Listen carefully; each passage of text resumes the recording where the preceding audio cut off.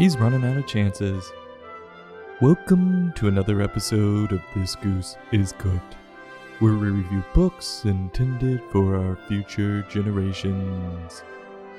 Today's book, May I Please Have a Cookie?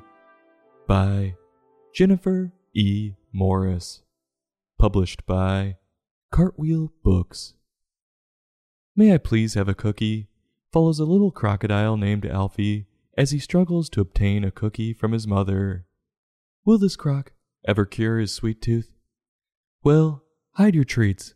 He may come for ours next. We begin in the kitchen. We see Alfie's mom holding a piping hot cookie tray. Her eyes are glazed over. She might be on something and have the munchies.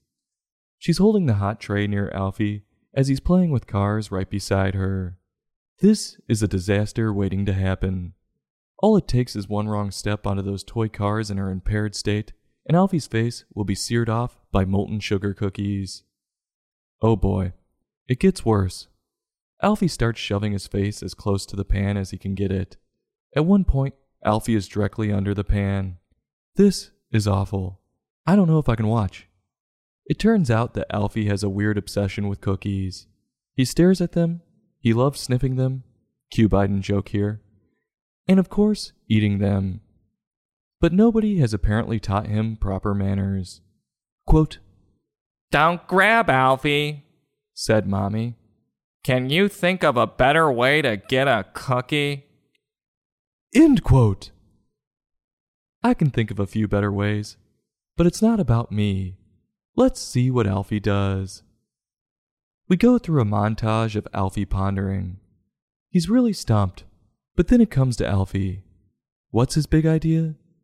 No, it's not to sweet talk Mom and ask politely. It's to get a costume and try to fool her like a bald wearing a baseball cap at the club. But Mom wasn't buying it. It all looked realistic to me. I wonder what gave it away. The fake mustache falling off, or the briefcase that said Cookie Inspector on it. Anyway, she tells him to keep thinking. Now, I'm done keeping my ideas to myself. One better way to get a cookie is, instead of relying on your mom and letting her control when and how many cookies you get, why don't you get off your freaking ass and get a job, earn money, and buy as many cookies as you damn well like? Does Alfie try this idea? No, he goes outside to attempt his next scheme. He gets himself a fishing pole, and while his mom is frosting the cookies, he snags himself a keeper. But, just like George Costanza in Seinfeld, Alfie gets caught too, and his mom tells him off again and to keep thinking. If this guy doesn't watch it, he's going to run out of chances. Well, I think Alfie actually takes my advice, because he gets out scrap paper and starts making pretend cookies. But when he realizes his cookies aren't tasty, he breaks down. Damn, so close. Maybe someday he'll possess the skills needed to make real cookies. I can't believe I'm saying this. I feel bad for this guy. Someone get him a damn cookie. Well, Alfie's mom sees the pity party and comes over. Quote, Mommy hugged Alfie. "Your cookies look yummy. May I please have one?" End quote. Who would have thought crying works this well?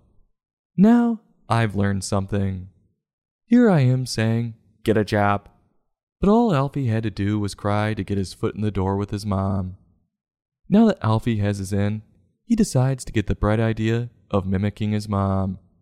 And he asks his mom the title of the book. Ooh, risky move. Does it pay off? It does. He scores himself a cookie, and the book ends on the two of them hugging and Alfie thanking his mother. What a complex moral today. While some may say this one was all about manners and saying please, I disagree. This book was about doing whatever it takes to fulfill your desires. The easiest way for Alfie to achieve his goal would have been to be self-sustainable. If Alfie had the means to either get a job or to make cookies himself, he would have never had to beg for a cookie. But, for whatever reason, that wasn't possible for Alfie at this time. So, It was amazing to watch Alfie go through all those hoops to cure his cookie fix. Jennifer's writing in this one was succinct, but it kept the reader engaged, watching Alfie come up with his clever ideas. A big negative to me was Alfie crying and then getting what he wanted. Unfortunately, that's not how the world works. I've tried that at a bar a few times. Trust me, it doesn't work. Another negative was how she depicted the mom in her illustrations.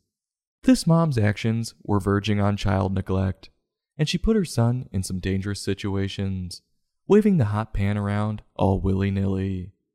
But other than that, Jennifer's pictures worked. She changed perspective many times, which kept them from getting dull.